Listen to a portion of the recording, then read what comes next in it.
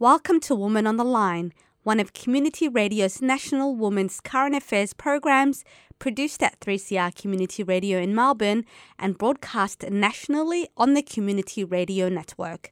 I'm your host, Ayan Sharwa. Woman on the Line acknowledges this program is produced and presented on the sovereign lands of the Wurundjeri people of the Kulin Nation.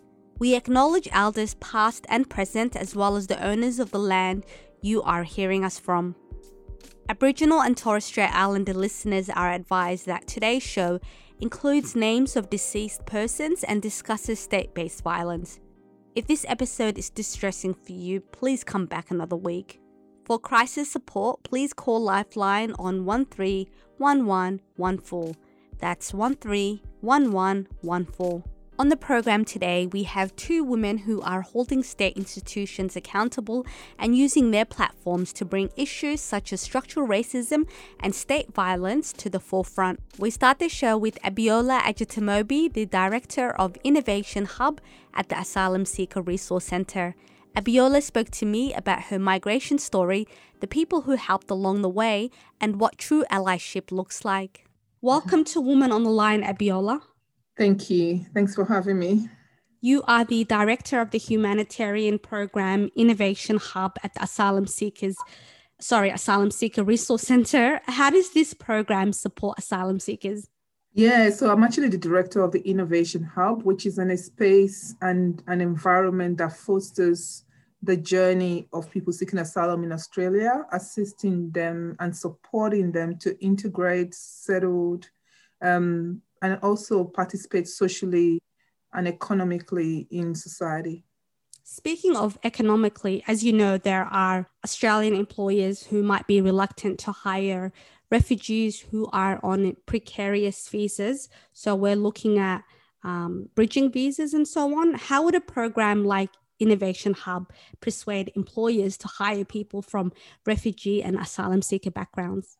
Yeah, it's about speaking to people's strengths and speaking truth to their capabilities and intelligence rather than their labels that society can place on them. So it's about looking for engineers, looking for architects, pediatricians, people that have really strong professional backgrounds or even industrial background that are really relevant for today's society in Australia, and positioning them as adequate employees that meets the criteria and also are able to go above and beyond to secure and retain and succeed in the role. So we kind of position it from a place of power, from a place of competence and intelligence rather than from people's labels. If I was standing in front of a prospective employer, I'll be talking to them about the individual, about their soft skills, about their technical skills, about their capabilities, about the importance of utilizing that in the Australian context and the importance of keeping those skills and capabilities alive while they resettle here in Australia or depending on the visa outcomes. So I will be using those strengths as a key point of discussion rather than the plights of seeking asylum. Right.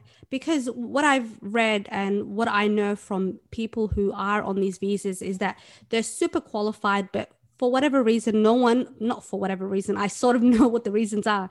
They won't give them that chance. They won't take a chance on them because the employees are like, it's too hard. It's too much work. We don't even know what bridging visas are. Like, how would you even talk to an employer who's sort of already on the defense when it comes to hiring people from those backgrounds? Yeah, I think we come to the discussion around our program and the brokerage and service, the no fee for service brokerage offering that we have, which is where we help employers to understand the visa criteria, understand how they can keep that abreast in terms of compliance.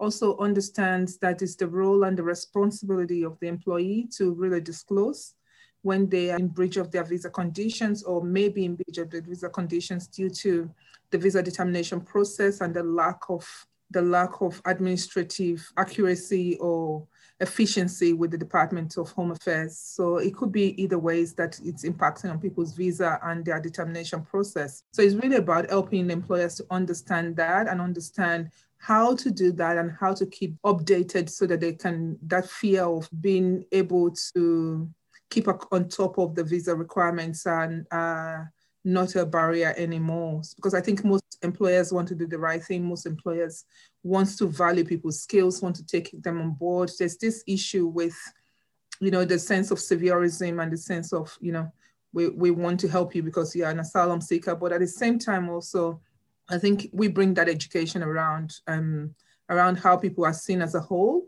and how their potentials are enhanced and how to kind of navigate the circumstances that employers might feel might be a barrier to engagement or taking someone on board. Yeah. Well, I'm going to be very honest with you. So I've come across a lot of programs and a lot of initiatives who talk about empowering refugees and inspiring refugees and other marginalized groups to find work.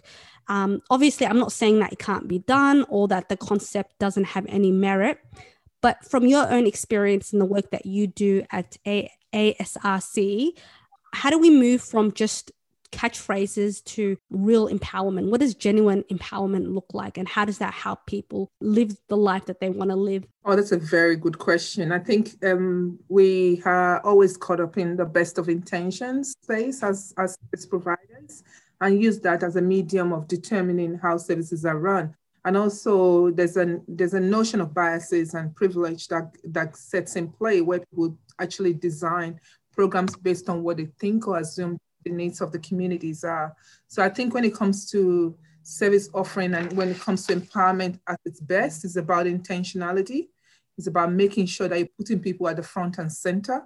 It's about making sure that the inclusion is not only from a service recipient perspective, but a service design, evaluation perspective, and delivery, that people in those communities are actually part of the delivery of the services as well. So they better understand the issues because they've been through that journey and they can actually best support other people through that process as well. I think when it comes to the process of empowerment, it can be a bit challenging because there's the notion of empower to disempower, where organizations sometimes would create systems and processes and programs that have well-meaning intention aimed at empowering community, but actually disempowering them because there's no sense of control and agency retained or sustained with that community. So it's about having that self-awareness and always checking in with that community to ensure that the services we're delivering, the processes we're following, the mediums of approach or communication are actually in line with the expectation of the community. And I think one of the best ways to do that quite efficiently is to make sure that there's that level of inclusion when it comes to ownership of the program, when it comes to delivery of the program, evaluation of the program, and the design of the program as well. And also have sustainable outcomes for people. So it's not just a transactional engagement. No, I think that's important to include people every step along the way, because as you said, they would be in the best position to know what works for them and what they need. So having them at the start obviously makes policy sense, to me at least. So you recently gave a keynote lecture at the Solidarity in Diversity conference, and your address was on allyship and advocacy. What does it mean to be an ally? Because we hear that term thrown around. I see it a lot on Twitter, but a lot of us don't actually know what it really means. So can you tell us, what does it mean to be an ally and what does it mean to be a true ally? Yeah, I think to be an ally is to unlearn and reevaluate. I think one of the things about being an ally is people can put their hand up based on self-interest, based on an experience they've had, someone they've met, compassion for the issue that's global or local that they're passionate about, the difference they want to make. So all those intentions are true and valid. But I think to actually become an ally and an advocate, we need to come from a place of humility, from a place where we have to be willing to learn and unlearn some of the things that we know. The modem or the medium or the process that's worked for us is not going to work for the community because we don't actually know them.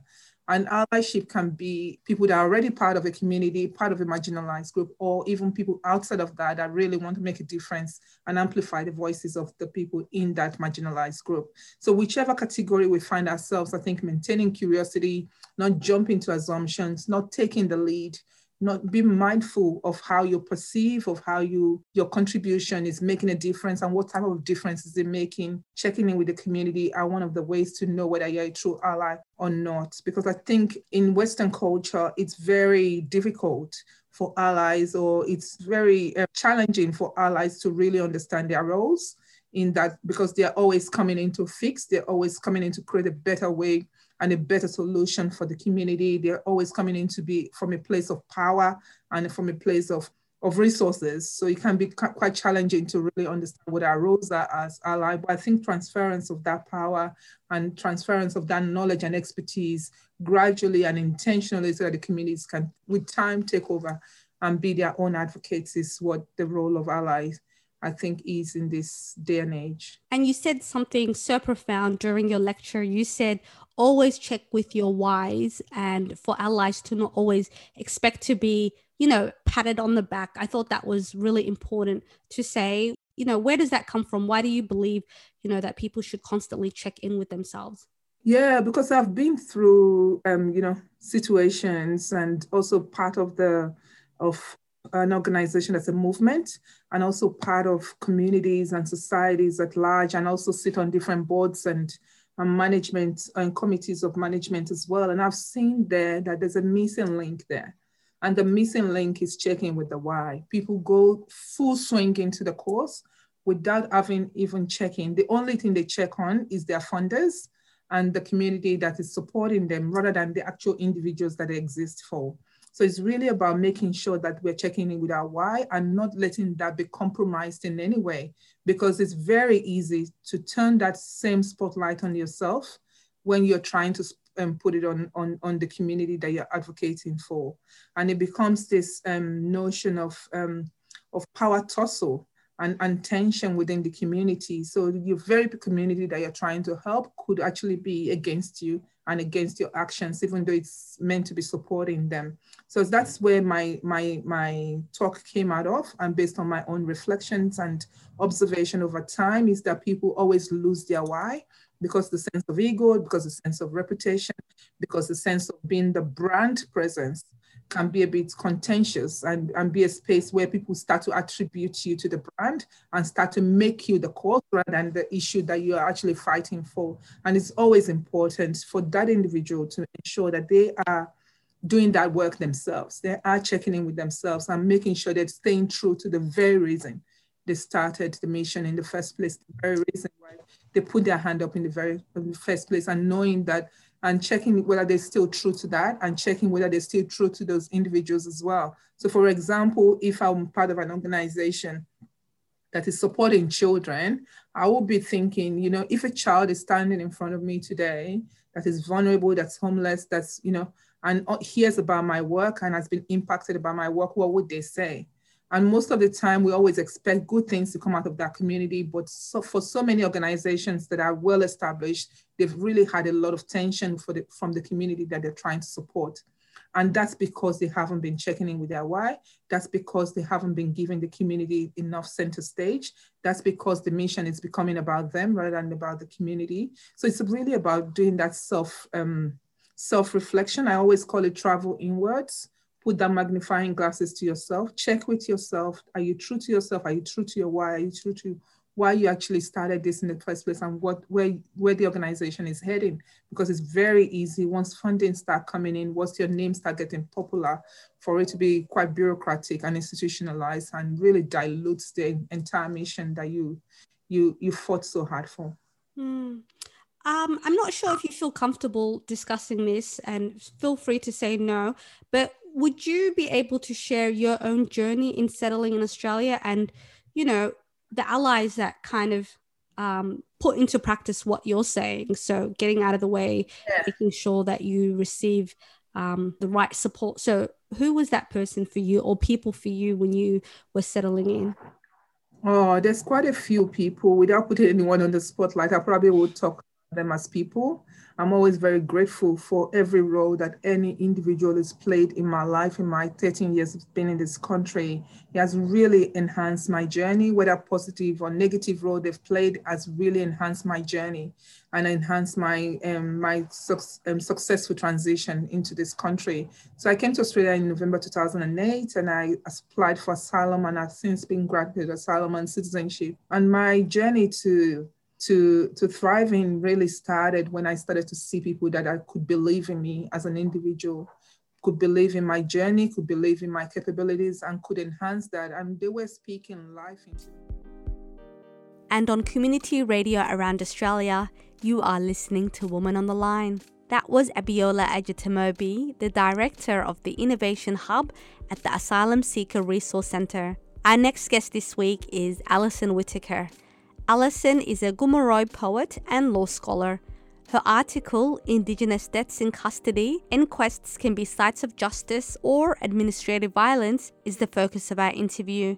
We'll share a link to this article on our 3CR page when this episode goes up as a podcast. Can you tell us when and why coronial inquiries are called? They're called all the time for all kinds of matters of death. The area in which I focus and the area in which a lot of First Nations public attention is focused is on First Nations deaths in custody.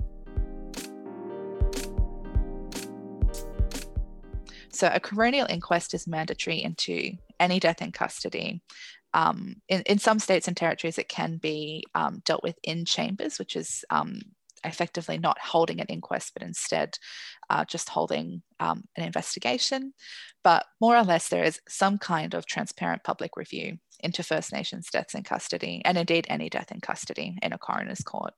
Right. So criminal trial and an inquest are different, right? Fundamentally, yes. So coroners are actually precluded from making any remarks about someone's criminal or civil liability, but they are invited to investigate the cause and manner of someone's death, and they can issue findings and recommendations. Mm. And one thing I didn't know is that a coroner is different from a judge. What is the scope of their power? What can they actually decide on? Yeah, a coroner is not all that much different from a judge. It's just that a coroner sits on this very, very specialist jurisdiction. In most states and territories, a coroner is kind of like a magistrate level judicial officer. They do, however, quite different things than you would expect a judge to ordinarily do. They sit over the coroner's court, which by its nature is inquisitorial. So it's concerned with making findings of fact. Whereas I guess other courts are more determined with questions of liability, effectively. So coroners can actually do things that other judges can't necessarily, including questioning the witnesses themselves and having someone like a counsel assisting, working with them to help run the inquiry. Coroners also sit over a court that has multiple parties who aren't in that adversarial relationship necessarily or formally. So you can have many parties engaged in a coroner's inquest who are not necessarily litigating cases against one another, but who are representing clients' interests as the inquest rolls on. Mm. Are there times when a coroner would decide against holding an inquest? In First Nations deaths in any death in custody, usually no. There are a couple of exceptions. The clearest one that I know of is in Victoria, where coroners can make effectively in chambers findings if they think that there's no need to hold an inquest. And some of these inquiries take months and even years to be heard. Why is a speedy inquest appropriate? It depends. Sometimes a speedy inquest is inappropriate. Sometimes families can feel rushed in the process. Sometimes the collection of evidence can be really ineffective if it's under that pressure. But that said, there have been massive delays in several really critical inquests that are currently before the courts. And that is a huge problem because there is the issue of people's memory fading, of opening opportunity to state witnesses to say that they don't recall because of the passage of time, and the disintegration of evidence, as well as the disintegration of family resolve as they're put through this really institutionally violent process. For families who've lost a loved one, inquests can be emotionally fraught experience. From what you've seen and what you've read, how can families be better supported? Yeah, I mean, it's a fantastic question. Where I've seen families be really, really well supported, it's been at the hands of community rather than necessarily anything that a coroner's court or a state party can do. So, for instance, the Dajawa Foundation has just been doing incredible work in mobilizing around families during really critical times after their loved one has died in custody. And it's incredible to see as they grow and build that sense of systematic support led by lived experience and expertise has just been really, really remarkable. When coroners' courts are, especially here in New South Wales, I'm coming to you from Gadigal and Wongal country, especially here in New South Wales, there's this preoccupation with the idea of inquests being violent because they are, I guess you would call them like culturally or emotionally unsafe, or that families are there to effectively perform a cultural or emotional role, which in one sense is critical. It's critical that these processes be safe. It's critical that they observe protocol as much as any other court observes protocol. It's really critical that they translate our cultural protocols into substantive rights in the coroner's court, especially around how autopsies are conducted, how custodianship of someone's body, how the inquest itself is situated in relation to country, if it's engaging with elders, if it's making that a cultural safe space for families to engage in. Comma, on the other side of this, there's this sense that if coroner's courts kind of magically get all of these cultural facets right, that they'll stop being violent places. And that the only role that families have in this kind of reform process is to be cultural subjects to which the coroner's court can administer. But actually families want a more substantive changes to the law. Sorry, I'm not speaking for any family in particular, I'm just observing a tendency.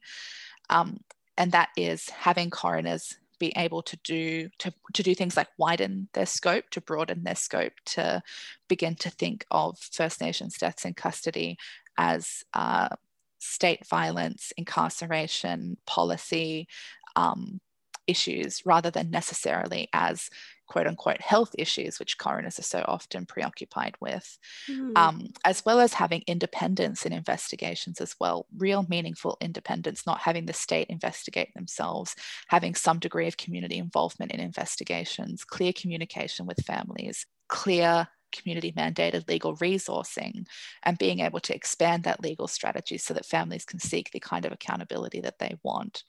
So I think it's a trap to think that the problem in the coroner's court is just cultural unsafety. Actually, there's this whole other suite of things that are not addressed if we just apply the cultural safety lens, because they're predicated on colonialism and racism. Because coroners are there effectively to do that role on cause and manner of death, they are quite preoccupied with the biological mechanisms by which someone comes to die. And they're not always helpful in understanding things like the violence that we want to draw attention to when we're talking about First Nations deaths in custody. So a really clear example of that, again, not speaking for the family, but just observing what the coroner did in the inquest, is the inquest into the death of David Dungay Jr., where listeners may have seen or heard a little bit about his death, but where he was pinned down by 5 guards over a prolonged period of time while saying he couldn't breathe, until, of course, he passed away. The coroner was preoccupied with things like the interval between his heartbeat, things like cardiac arrhythmia, his diabetes, whereas his family were trying to draw attention to the fact that this emergency action team that's usually reserved for things like, it's effectively a militarized unit within Long Bay Correctional Centre, was mobilized because David was eating a packet of biscuits, and that resulted in him being held down, injected with sedatives until he passed away. And so there's that kind of tension there between what a coroner is preoccupied with, which is that mechanism of death, and where it actually situates the blame for somebody dying inside. So a coroner is really, really preoccupied with the person who has died, to the fault that they can't see the massive amount of violence that's been exerted on that person.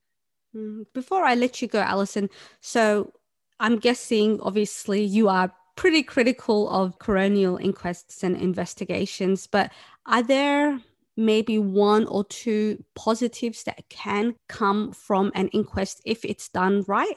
That's an amazing question. It depends what families are seeking from inquests. The victories is a strange word to use for a jurisdiction that effectively just puts things on the record, and that's the extent to which it usually exercises its powers.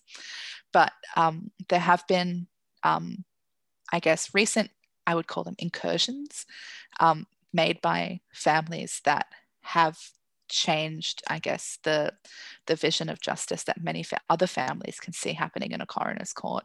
Of course, the family of Auntie Tanya Day, who have mobilized, especially now around the Dhadjowa Foundation, as well as the family of Nathan Reynolds, who both, in the earlier example of talking about getting a coroner to talk about structural racism being the victory that Auntie Tanya Day's family had. And then on the other side, the family of Nathan Reynolds actually getting acknowledgement, even though their brother's cause of death was described as natural causes, actually getting an acknowledgement that it was a natural causes death contributed to medical mistreatment that Nathan suffered while he was in custody. So there are, I guess, small concessions that families who work, who push, who strategize can get, but they're not always guaranteed, and it shouldn't be up to families to wear that burden. And that was Alison Whitaker, a Gomeroi poet and law scholar, speaking with us about coronial inquests and whether they can be sites of justice. Our conversation with Alison was inspired by her article, Indigenous Deaths in Custody, Inquests Can Be Sites of Justice or Administrative Violence.